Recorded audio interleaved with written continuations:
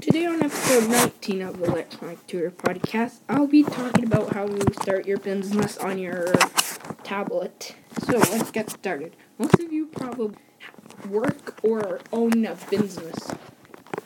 And most of you that work at your business use your computers. But you can also use your tablets if you have the right tools.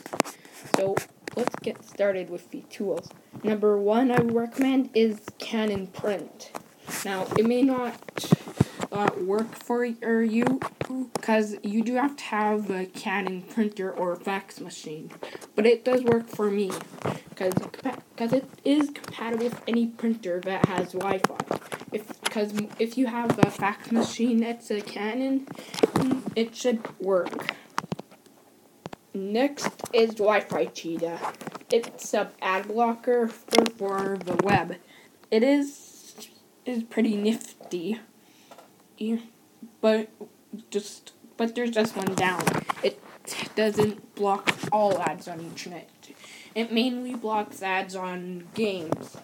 So if you are a business going on your web a lot, I would recommend TouchWalk. Now, it is recommended to have a browser too. Next, the browser I recommend using is Puffin. It has Flash content, and it also has a share feature. But if you want quick access, you would want to go with Opera Mini or Opera Touch. So, Opera Mini has a speed dial and has a share feature. Opera Touch is the same thing, I think.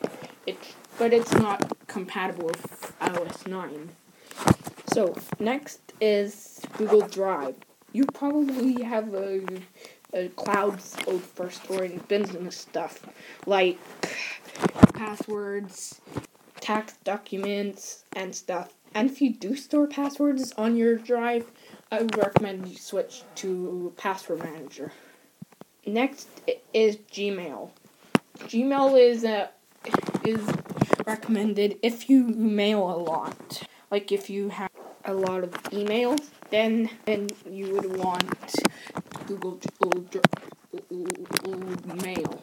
So Gmail, it also has good spam filter. But if you use your Shaw provider email, or if you use your internet provider's email, it isn't recommended because if you switch, you'll lose all the emails. I would recommend using a cloud service based like Gmail. Gmail is one of the best cloud services. Next is Adobe Reader. Adobe Reader is a PDF reader for editing and reading documents. It also has its own cloud storage for free, which has unlimited storage. Next is Google Authenticator.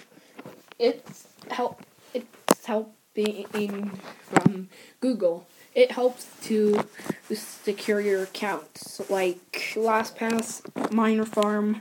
But for business things, it would protect LastPass, your business website, or your tax documents if it has two-factor authentication enabled.